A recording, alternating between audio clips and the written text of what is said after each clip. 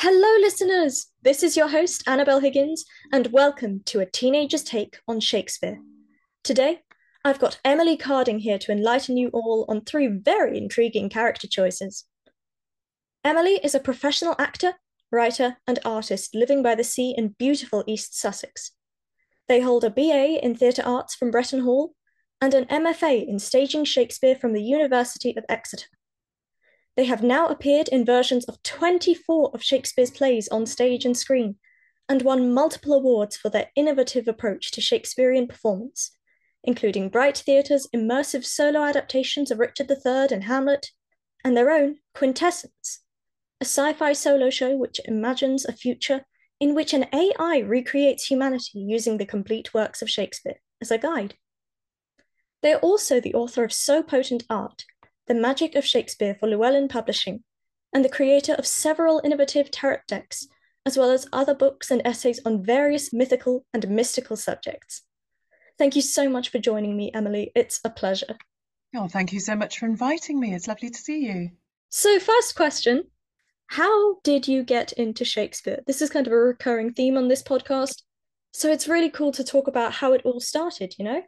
Yeah, well, I had a state school education. We didn't have drama class, but as everybody does, we had English class. And I was very lucky in that I had one wonderful, very enthusiastic English teacher called Gay Pennell. She was lovely. And I remember we did Twelfth Night was one of the plays that we did at school, just reading it in the class. And I don't think I don't have a theatrical family or particularly artistic family, but there was something about the enthusiasm that she had when she would read the parts. And then I would read these words and these beautiful words, and it kind of made sense to me straight away. I didn't have the thing that everybody else in the class had of like, oh, I don't get it, I don't understand it. It just resonated with me. I don't know what else to say. I hadn't been immersed in it from being small or anything like that. But as soon as I encountered it, I was like, this is for me. This is mine. I get it. And I genuinely didn't understand why it seemed like to some of these other teenagers like another language. And I grew up in a town called Newcastle-under-Lyme in Stoke-on-Trent. Our local theatre was the New Vic, which is beautiful theatre in the round.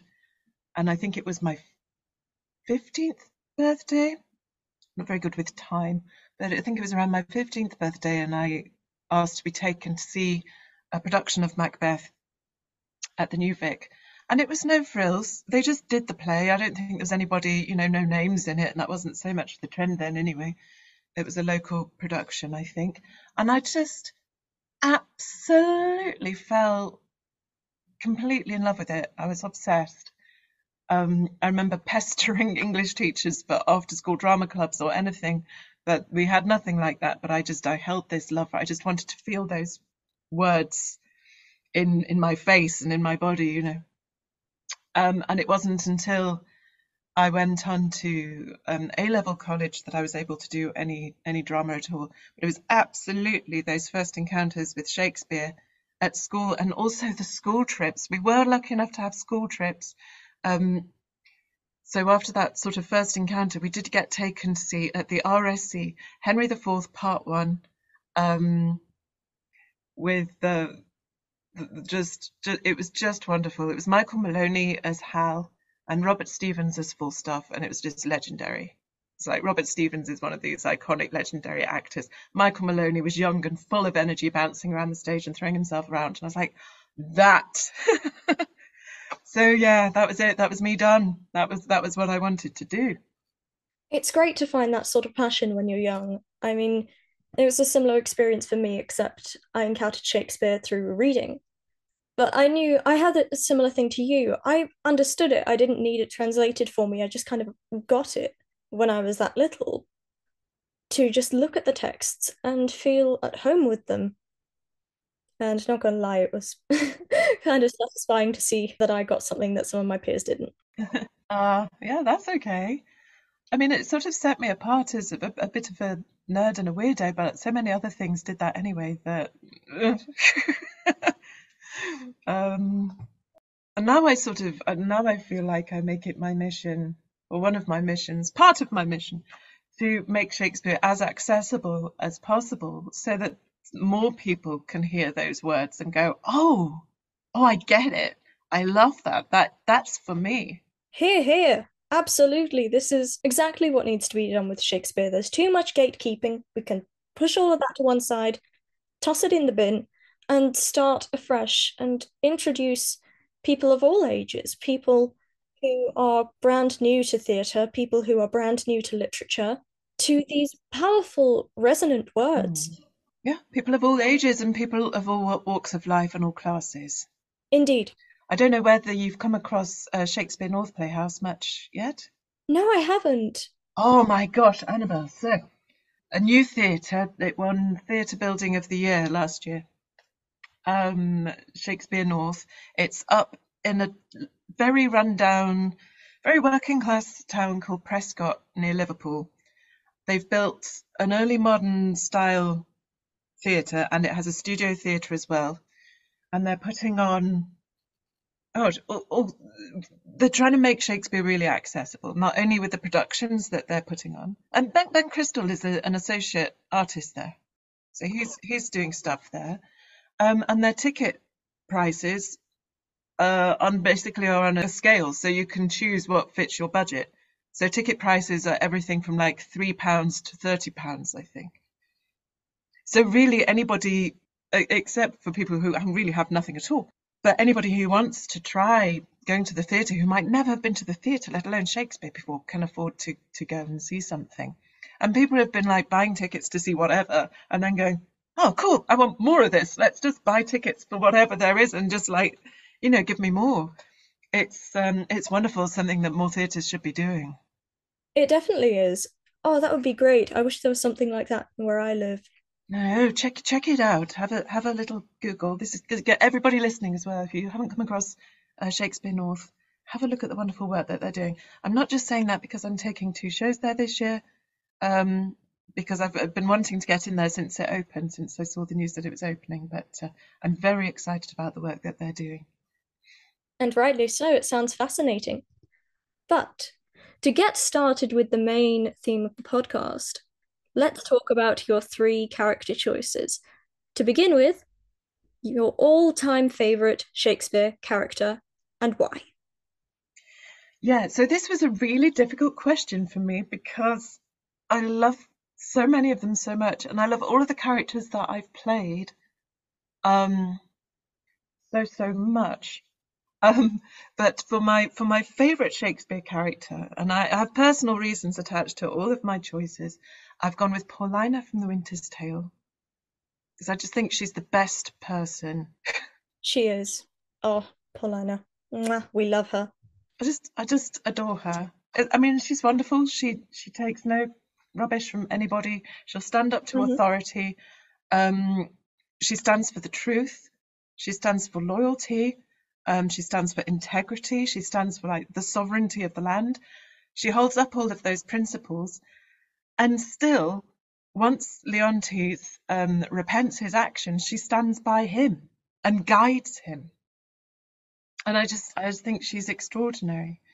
Um, my sort of personal attachment to The Winter's Tale and to Paulina in particular was that I was lucky enough, God, incredibly lucky, when I did my MFA, which was a 2-year course, and each of those years we had a 2-week residency at Shakespeare's Globe.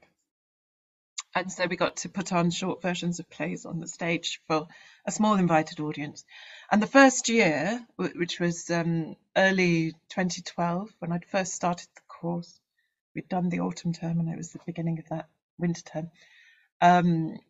It was The Winter's Tale that we were working on, and I got cast as Leontes in the trial scene. So everybody got a decent chunk of stuff, but I got the trial scene, which was extraordinary. And I just fell in love with this play in a way that I had never seen it really done well, but to experience it from the inside out and on the Globe stage, and that whole journey that Leontes goes through and the trial scene into absolutely crumbling, and to feel Paulina's speech like come at you after Hermione's death, um, and all that tyrant. Oh my gosh. was so incredibly powerful. So I experienced that section as Leontes and the power of Paulina coming at me. Then I was even more privileged, I'd say, perhaps, as part of my specific area of study from the beginning, which eventually a lot of it went into the book So Potent Art that was released a couple of years ago. My particular area of study was the practical application of the esoteric content in Shakespeare. And I'd been looking for other people who were studying or working with this sort of thing. And I came across online this most obscure web page and like a link within the web page, like a chap called Peter Dawkins, who worked with geomancy, which is like working with the earth's energies, and all of this sort of spiritual stuff, and worked with the mysteries of Shakespeare and led courses on the mystery of Shakespeare and also pilgrimages with Mark Rylance. And there's a very small link that said something like, an invited group will be going to such a place in Sicily working through the mysteries of the Winter's Tale. And I was like, oh, this is going to be people who are friends and they all know each other and it's going to be, you already know. Right, I'll send them an email and I explain who I am. And by that point, I'd already written a few, I'd designed a few tarot decks, I'd written a few essays on esoteric subjects, and I think I'd had a book or two out. So I was like, well, this is me, this is what I do. And this is what I'm researching, blah, blah, blah, blah, blah. And I got a reply saying, well, that's wonderful, it's full, but we'll put you on the waiting list. And then I got a place. And so I got to go to Sicily, and yeah, we spent this week working through the play in different environments, different locations in Sicily from the beginning with Mark Rylance and all these other people. There's a couple of actors, but it wasn't an actory thing. It was much more sort of academics and people who were interested in that sort of thing. And Mark would show us through various techniques that he liked to use to break down the play and break down characters. And we'd work our way day by day just through the play. So we didn't like put on the play.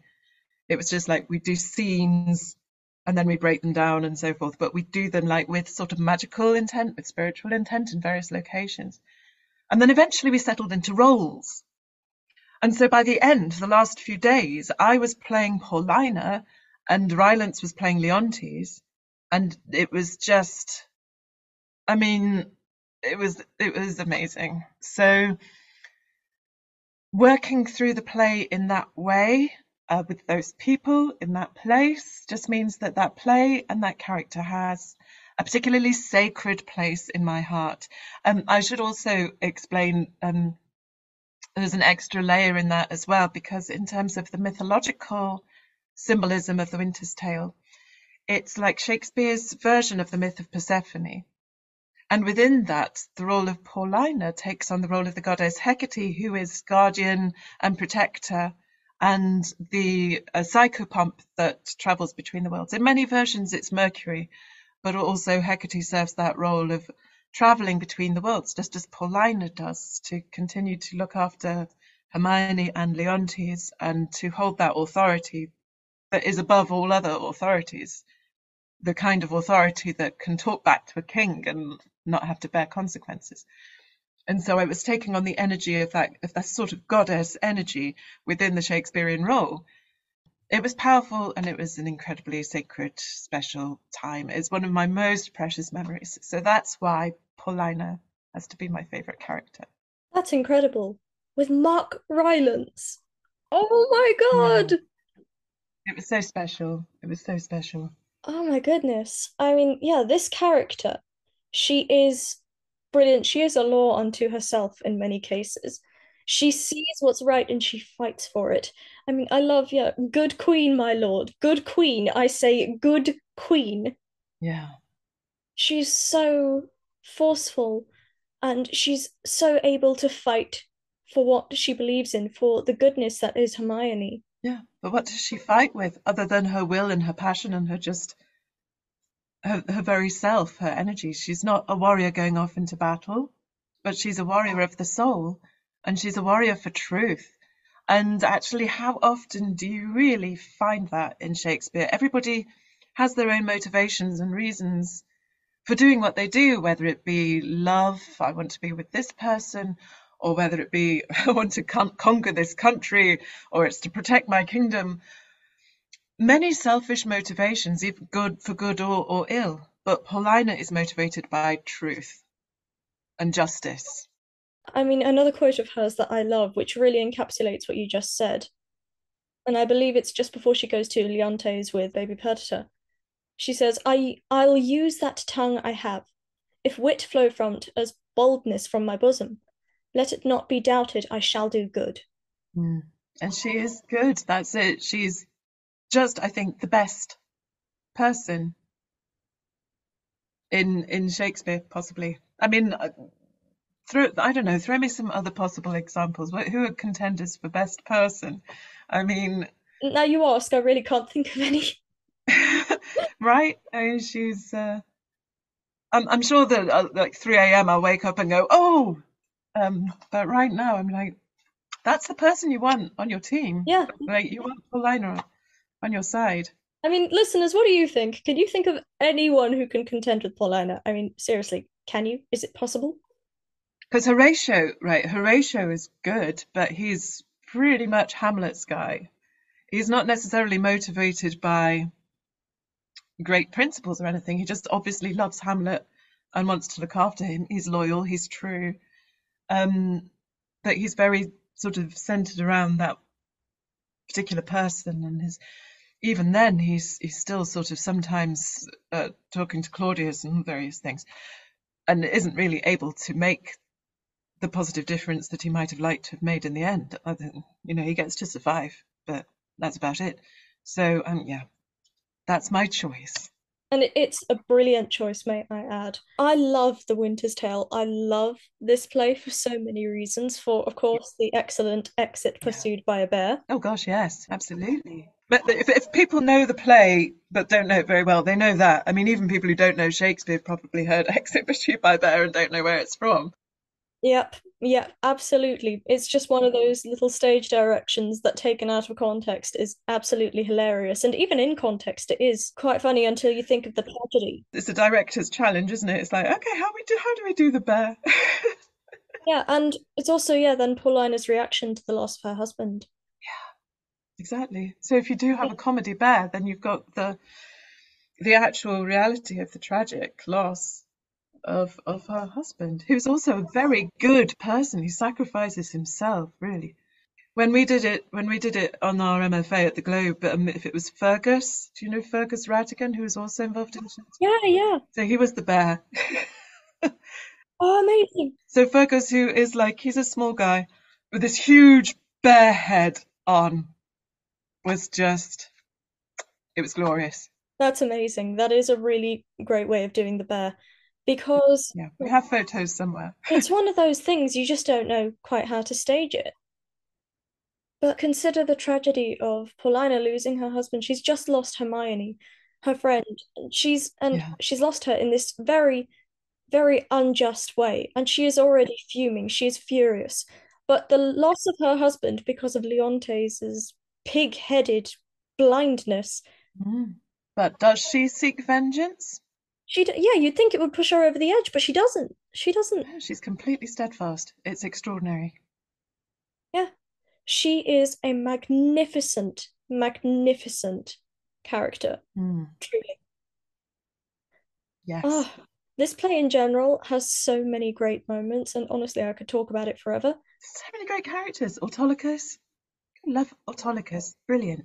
I love it. Love it, love it, love it. And I like the role of Time. I did a monologue Yes. in the monologue roundup of my first season. I love that role. It's just it kind of comes out of nowhere, but I, that please some, try all both joy and terror of good and bad that makes and unfolds error. It's brilliant. Yeah. It encapsulates an experience we all have of time moving past, of the cycle of good and bad that we all live through. Mm. And you see that in all the characters, Paulina especially, I think. Yes. Yes, absolutely. Thank you so much for bringing her to the table because, yeah, brilliant character, honestly, probably the best, I'd say, if we're looking at goodness. But the next question that I want to ask you is about a character that you identify with the most, the character that feels most you in Shakespeare's canon. This was, I mean, all of this was just incredibly difficult because, I mean, everybody works in different ways, but I've been lucky enough to play a lot, I mean, a lot of characters now. So saying that, I've been in 24 of the plays, multiple versions of some of those plays, and multi-rolling within quite a number of those. So I've played a lot of characters, and I always find what I can identify with within that. It's really about exploring those elements of the human spirit, but also exploring yourself under these different circumstances, like what circumstances would turn you into a Richard III or an Iago, for instance, those dark parts of the psyche, like where does that come from? And you have to kind of love your character. You have to identify with them to do a good job. I'd see it as like a kind of a channeling, and it's your duty to the text and to the audience to really identify with that and what they're going through in order to communicate that properly. So it's a little bit like which is your favorite child, when you say, who do you most identify with? Also, because I've gone through a lot of changes and transformation in my life, and my identity in itself has been quite fluid in lots of different ways. Who I identify with the most shifts, not only according to who I'm playing at that point, but what's going on in my life. So I so I had to go with Hamlet, because Hamlet is everyone in a sense. We are all Hamlet. If that wasn't the case, it would not be the legendary, beautiful play that it is. People wouldn't, I think anybody from any walk of life, if they get what's going on in that play, you have to be able to put yourself in Hamlet's shoes to get through it, really, I think. Or anybody who's ever questioned the people around them, their life existence itself, finds something in Hamlet. And I had this one year, 2018, in which I played 5 different versions of Hamlet to differing degrees. It was all the same year. Most specifically, like for the most part, there was 2 main productions. So one was a full cast production in which I played Hamlet with swords and freaking leather doublets and everything. It was awesome. And then the other is the solo adaptation, Hamlet: An Experience, in which I play Hamlet, and the audience are the players arriving at Elsinore who then get given roles in Hamlet's life. So they get a little cue script, and they get certain lines and actions that they have to enact, and they don't know what anybody else is going to be doing. It all kind of overlaps, and it's magic. It's different each time because of what the audience brings to it, and it's just magic. And those were both in 2018, as well as, I think it was the same year, there was one in a library. I was doing scenes from Hamlet for the sort of annual celebration of the what's it called? The great big epic Irish book that you can't get through. The name's gone. The name of the celebration has gone. So there was that, and there was also I got to be part of the Globe's special birthday celebrations where they did a Hamlet family fun day, and I was hired for that because I'd played Hamlet before. Oh, that's right. So the other one was not that same year. The other one was back at Exeter, was where I played Hamlet in a strange sort of mashup thing that I put together of Act 5 of Hamlet mashed up with scenes from Twelfth Night to talk about gender. So that's another issue. But yeah, so I got to play Hamlet on the Globe stage as one of 10 Hamlets for this family fun day, and we each got given one of the major sort of soliloquies or moments from the play, and I got the end. So I got to fight Laertes, who was a kid brought up from the audience. We fought with plastic swords. And then I got to die beautifully in the arms of this beautiful Globe actor who was playing Horatio. We did that 4 times that day, and that was another one of those gorgeous memories. But yeah, I had a year just immersed, absolutely immersed in Hamlet. So sort of like out of all of the characters I've played, that's the one I've played the most, because I've played different versions of him. So I've sort of explored him from different angles, because definitely the version that I played, because it's different, I had different directors as well. So the version that I played in the full cast production that we did, which was had quite a big set, and it toured to different spaces and so forth. So the set was variable, but fancier costumes and projection and swords and all of this stuff had to be a bit bigger and a little grander. And then Hamlet in Experience is incredibly intimate, and he's just wearing joggies and glasses, and being the director Hamlet as well as Hamlet in his story. And then there's a meta device. It's very meta. So really, really different versions of Hamlet. So I think, although I've probably played Richard III for the longest, and Hamlet is the one that it's so difficult. But yeah, Hamlet, because I've played him the most different ways, is the one that I've had sort of inhabited the most and I sort of relate to the most. But as I think a lot of other actors have said who've played Hamlet, is you just have to play yourself under those circumstances. There's something so raw and vulnerable about that role. You have to bring yourself to it. So whether it's that I am particularly relating to the character, or that I've had to find the parts of myself that I can use to express that character, but whatever it is, it sort of resonates on that very intimate, vulnerable level. Yeah, no, that makes so much sense because, yes, Hamlet is one of those characters that everyone to some degree understands. Or is frustrated with, or so that they find he provokes a reaction in people. He does. And his story is kind of that, there's something universally human in there. And that's why it lives so long. I mean, Hamlet doesn't, bless him, nobody does, apart from Horatio.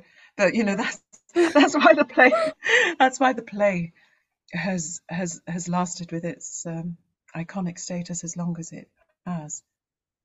And yeah, his lines are quotes. People will recognize Hamlet in an ordinary conversation. I mean, everyone knows to be or not to be, I think. You'd be hard pressed to find anyone, at least in this Yeah, country, and anyone. and a less Paul Yorick. If you just do that, the actor pose of the imagined skull. I mean, the image of a figure dressed all in black holding a skull, people instantly recognize that. Yeah, Mm. people see Hamlet and they understand him. And yeah, there are images of Shakespeare where they portray him with Yorick, with the Yeah, Yorick skull, because I've he's got a such a. Christmas decoration like that. It's a bit confusing. Oh, yeah. Oh, I think I do too somewhere as well.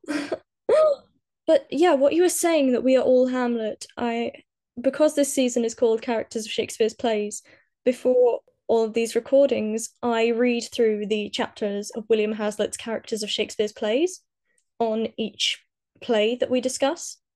So one quote that really stuck out to me was this one in particular.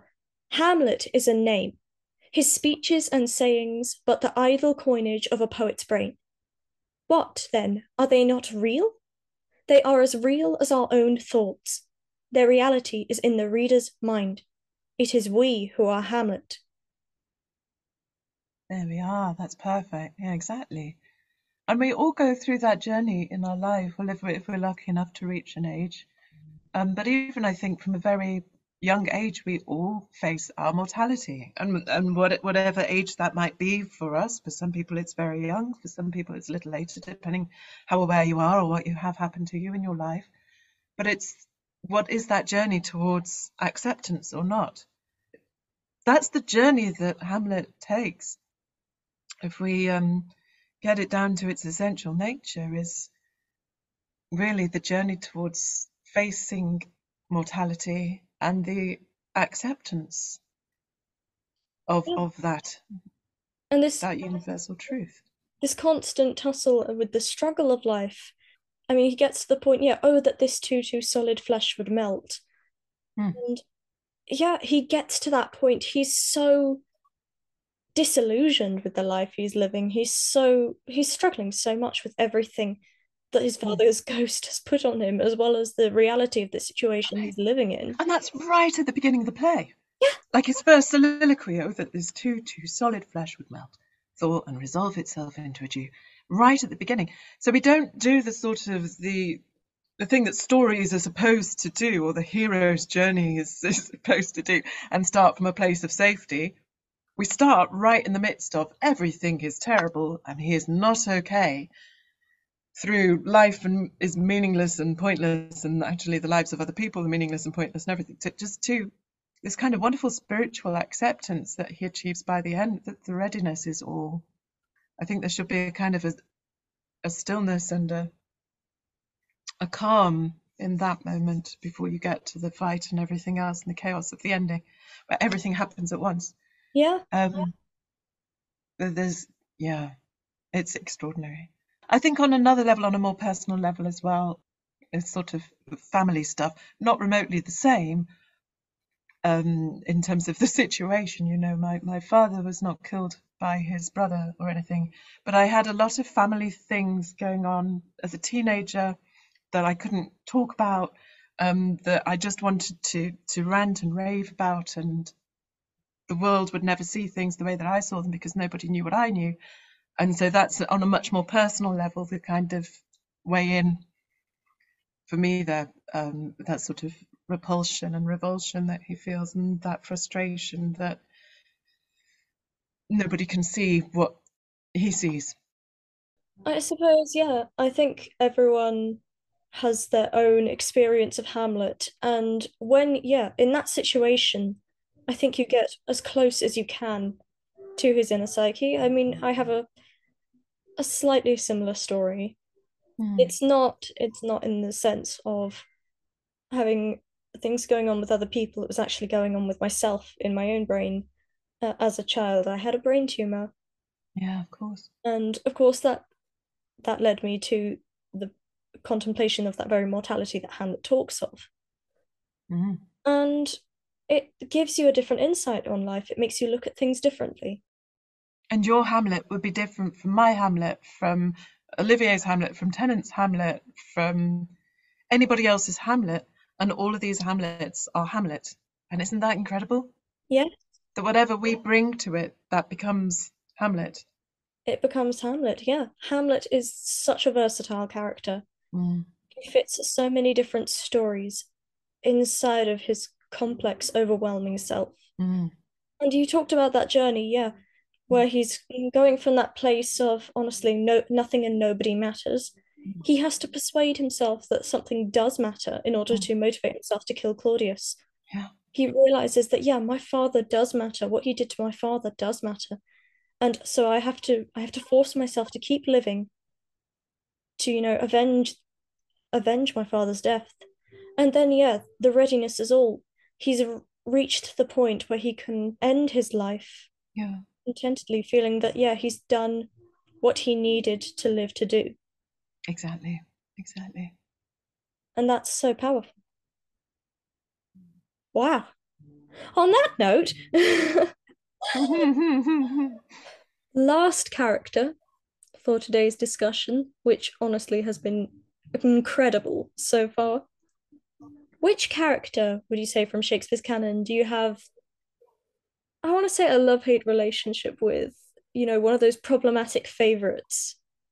So it's like, well, we've had the beautifully good and noble and truthful Paulina, but the character that I have carried with me the longest, that I love the most from like the inside, from having played for so long, and who's done me such good in my career, is Richard III. And also, he'd be so cross with me if I didn't mention him. And you don't want to get on the wrong side of Richard III. No, no, no, no, no. So I love him. I love him so much. And yeah, problematic. I mean, sure, he sexually assaults somebody. He, depending on how you stage that, but he basically propositions a woman over a corpse. How Um, do you stage that? How do you stage that? I'm I'm so curious because I've never seen a live production of Richard III. How do you stage that scene? well, that's a good question, and I think that's going to be a choice for every director. Now, the version that I've been touring with now for on and off, obviously there was a lot of off over the last few years, but I'm now coming back to it this year, is a solo adaptation which uses the audience as the other characters.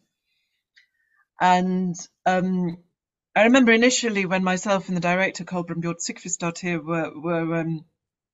were working on the show. We had this 2-week residency in Reykjavik in Iceland. We had this open process by which people could come in and we could play with them.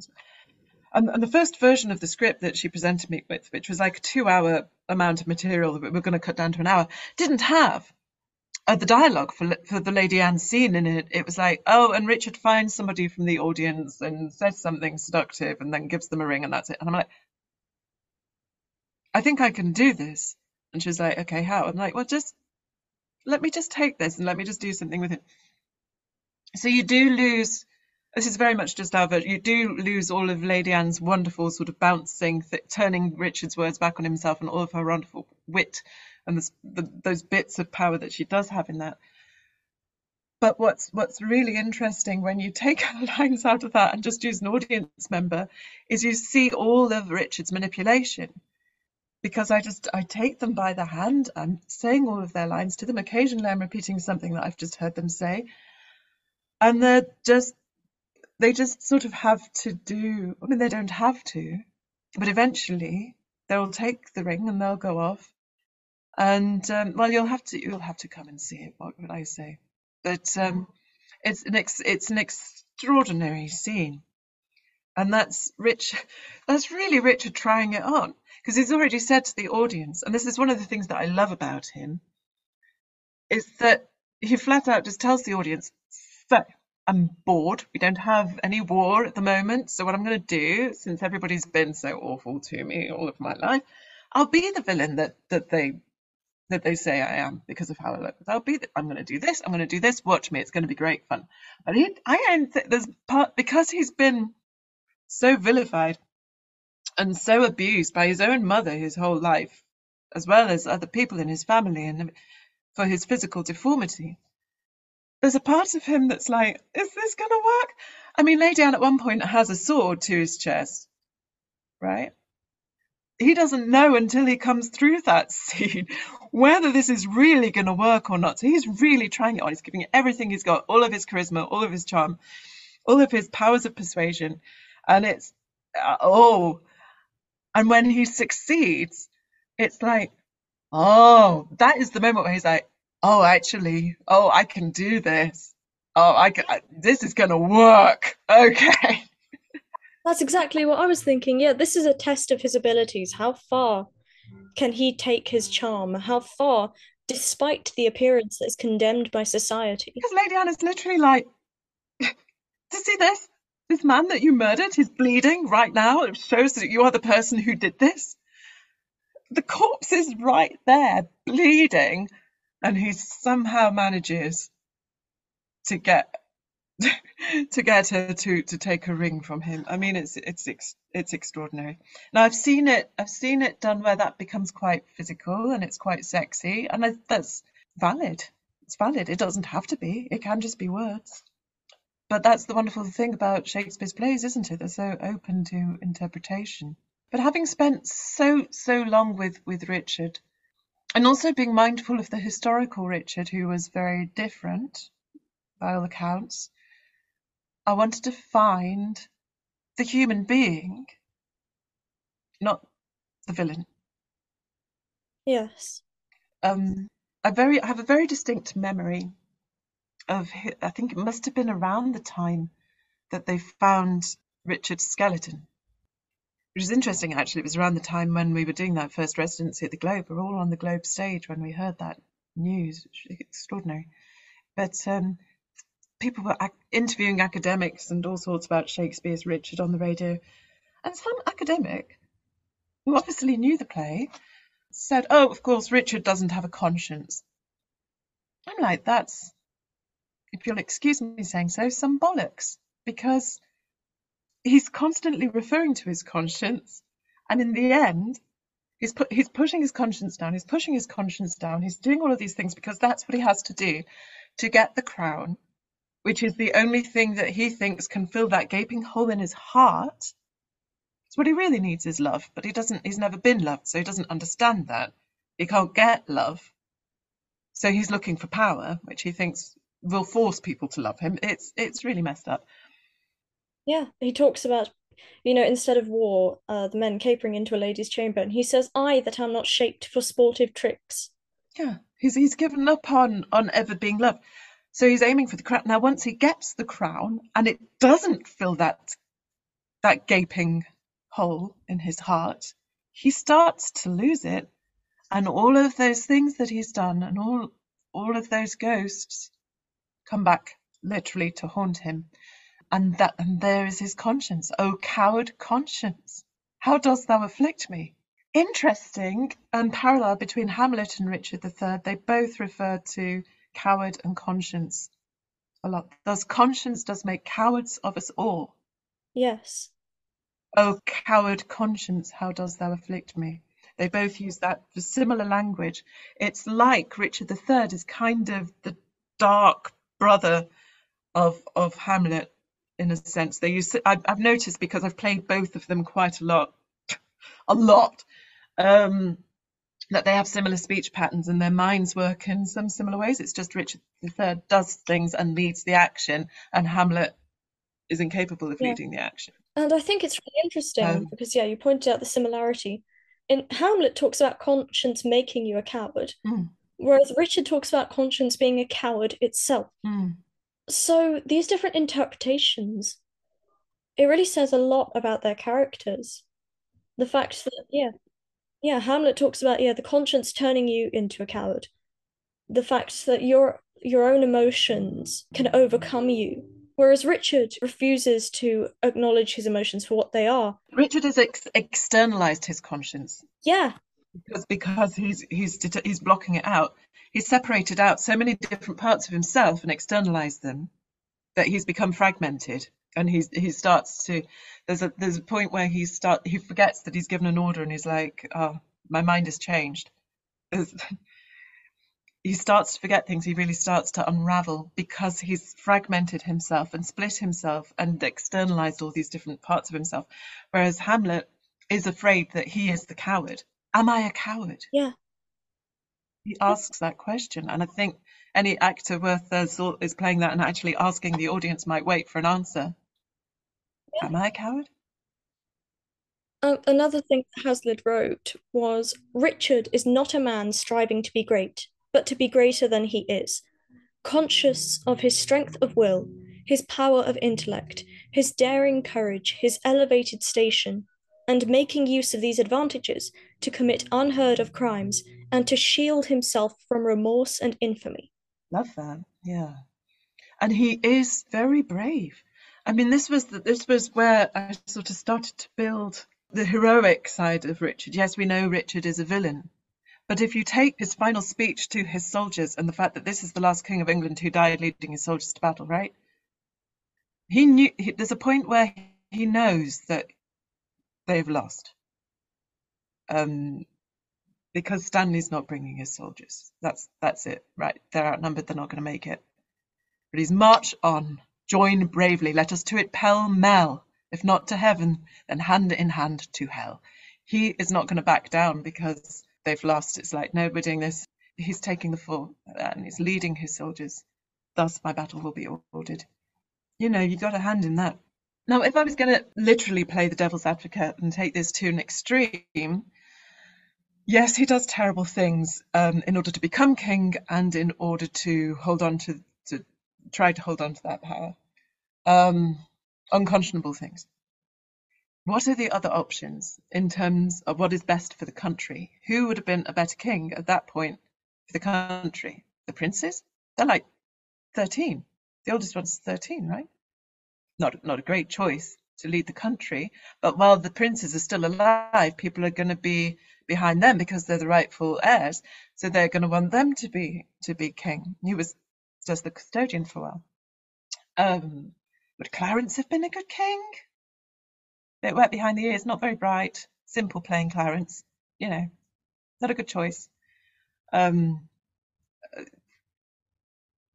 my arguments on behalf of Richard there, incredibly problematic argument on behalf of Richard there, is that he does what he does not only for himself, but he's convinced himself, just as I had to convince myself as Richard that this is why he's doing it, that what he's doing is for the good of his country, which is we do this thing in the solo one where it gets to the point where Richard is saying, I have to do this, this, and this, and this. It's actually using Lady Anne as his confessor, whereas maybe perhaps he'll be using the audience or other characters generally. But there's explaining to Lady Anne that she has to die because he has to be married to his brother's daughter, Elizabeth's daughter, who is also called Elizabeth, because there just weren't enough names. I don't know, there was a name shortage.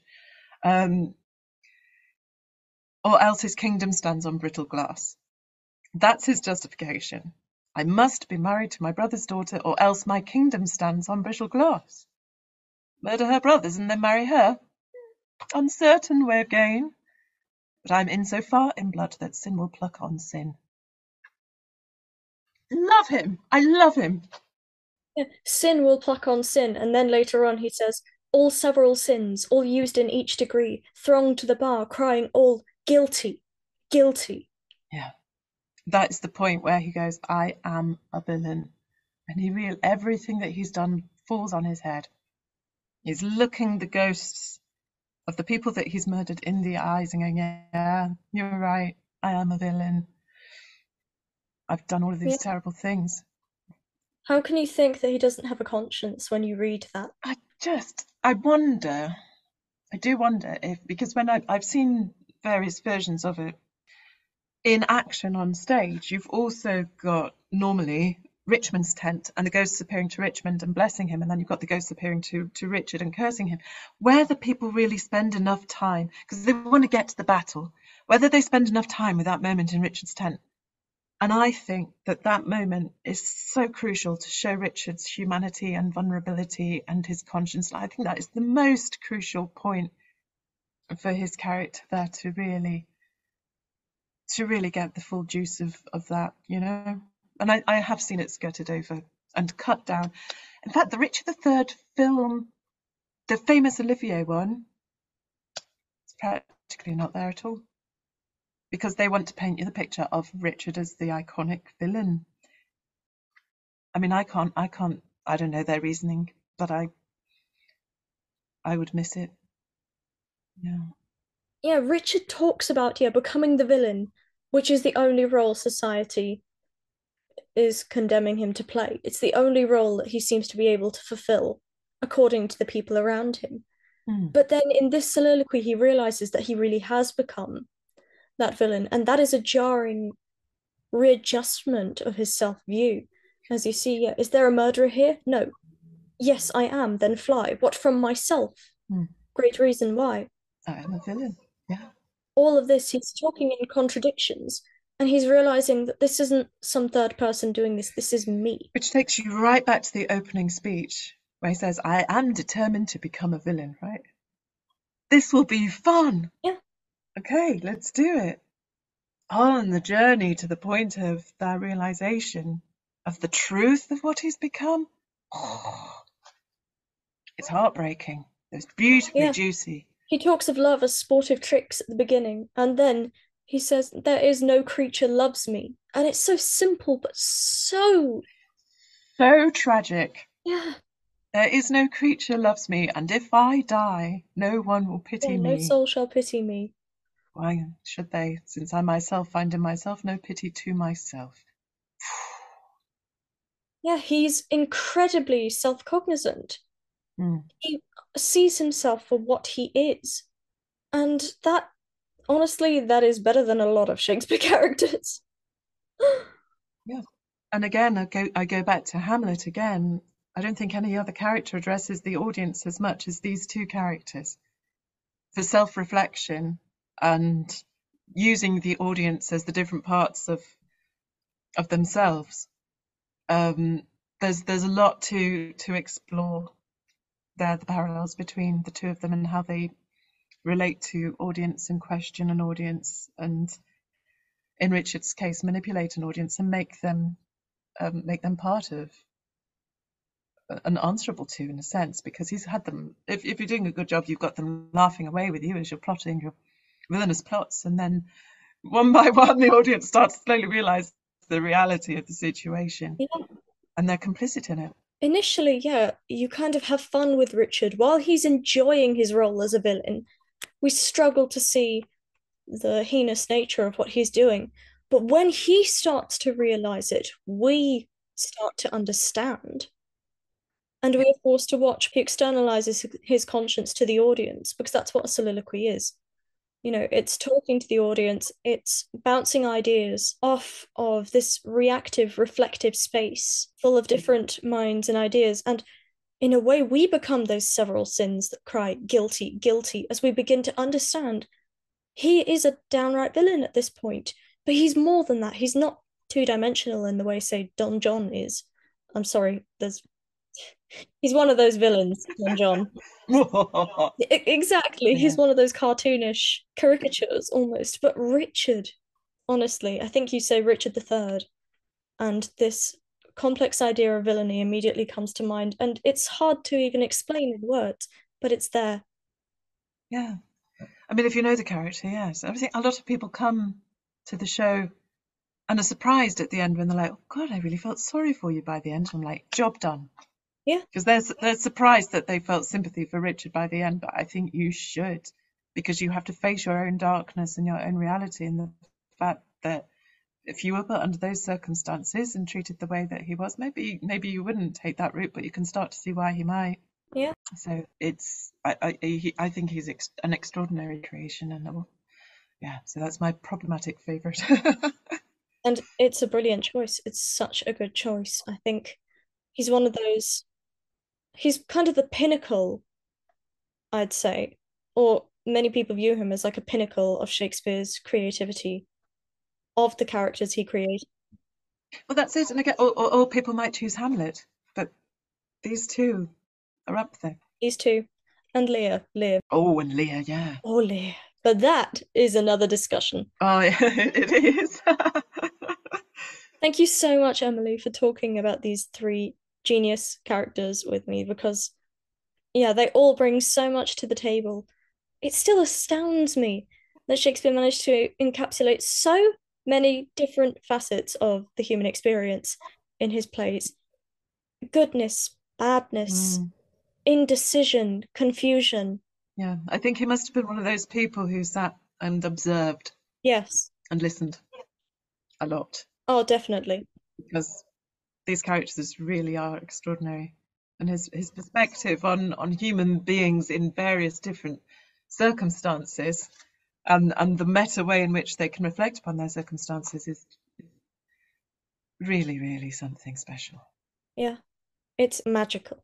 So, how about we tell the listeners where you're going to be, what you're going to be doing in the next few weeks, so they can know where to find you after this episode? So, in terms of everything that we've been talking about, I'm very excited to be reviving Richard III, a one-person show this year. And I'm going to need to look in here for dates. So it's going to the Broccoli Jack Studio Theatre in London from June the 6th to the 10th. And then at the end of June to the beginning of July, just for 3 nights and a matinee, I'll be at Shakespeare North with Richard III. So that's from the 29th to the 1st of July. But if you keep an eye on I know what else I need to talk about. But if you keep an eye on my website, which is emilycarding.com, whatever I'm doing next over the next few months will always be there. There's also Quintessence, which is going to be in the Southwest, at least for now, in May, in the mornings. So we're doing that. I'm doing one show in the mornings, and I'm doing a new show called Shadowless, written by the director Sue Luciani, in the evenings. And that's from, I think the performances are from May the 10th through to the 13th at the Plough Arts Centre, which is in North Devon. And there's lots of other things coming up as well, but just some things I haven't announced yet, and other things which I've temporarily forgotten. So because there's so many things, have a look at my website, emilycarding.com, and it will all be there. Can't wait. Oh, Emily, thank you again. This has been wonderful. Thank you. It's been a real joy talking with you. It really has. Hope you all enjoyed, listeners, and I will see you shortly for the Teenager's Take. Welcome to the Teenager's Take. Emily's character choices offered us so much food for thought in that conversation that it's simply impossible to do justice to any of the three she picked. But I think we had a pretty good stab at it. If you had to put them on a spectrum, you might put Paulina on the angelic end of it, with Hamlet in the morally grey middle and Richard III in the throes of evil. But there's much more to it. Just as Richard has a conscience and Hamlet his noble and whiny moments, well, actually I don't think I can find anything to say about Paulina. She's simply too good for all of us. Her strength in standing up for Hermione, her courageous defense of baby Perdita, along with her impassioned and blatant denunciation of her monarch once Hermione dies, in inverted commas, or not, who knows. All of these things depict her as one of Shakespeare's best, if not the best character indeed in the simplest sense of the term, in the sense of pure-hearted goodness. She tells us that vengeance for the Queen's death is not dropped down yet, but never exacts it. By highlighting all of the follies Leontes has committed, betraying his friend, feeling jealousies too weak for boys, too green and idle for girls of 9, slightly emasculating there and a very good point, intending to poison Camillo's honour to make him kill Polixenes, the banishment of his child. In the stark shock of Hermione's death, she tears away all the defence that his position as king offered him from everyone else. She reduces him to the man he is, shifting from liege to tyrant, and the respectful you to the intensely personal thou. What a woman. What a character.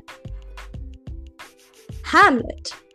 Well, I don't think I have anything new to say on this character. So much has been said and thought and written and suggested and hinted at and analysed that I have but a few summary comments to make. Samuel Johnson wrote that Hamlet was an instrument rather than an agent in his play, but Hamlet himself refutes this, saying, "Call me what instrument you will, though you can fret me, you cannot play me." While we often talk about Hamlet as a play in which the main character procrastinates, in this case killing on moral grounds until the end, and it was a view I held myself till I started this podcast, that he's actually masterful in directing his piece, from the play within a play, to his talk with his mother, to the killing of Polonius, to the final duel with Laertes. A quick note on his madness.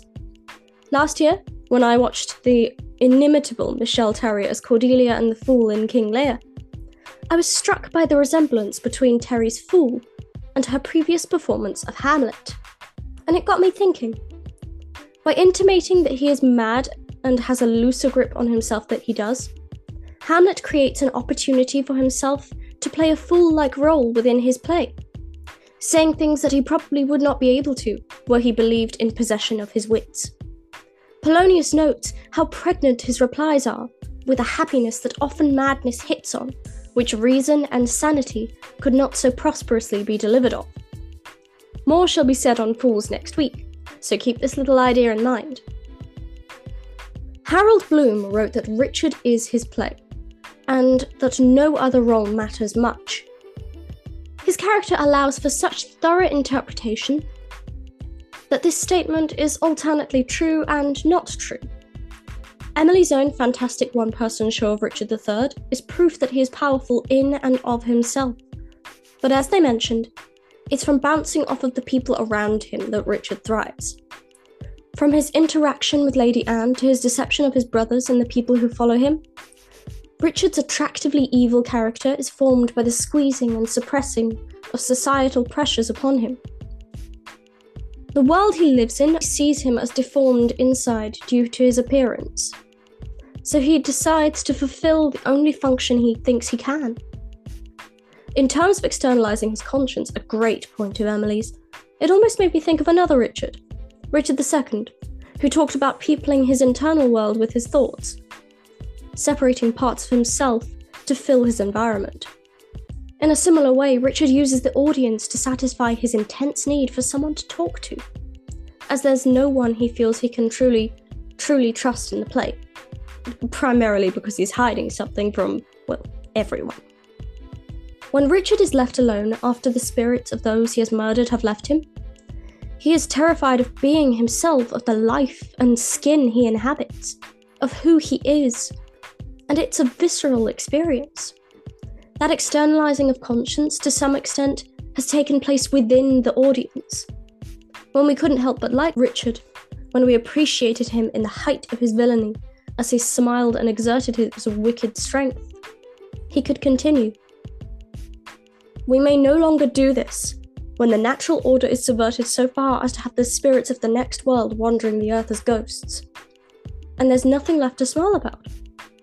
Richard's reputation was so far influenced by Shakespeare that, there was even a society set up to defend him from this wicked reputation that was created. But his evil is a delicious blend of an infinite range of thoughts and feelings, really. Every Richard brings something new to the table, so I highly recommend you go check out Emily's show.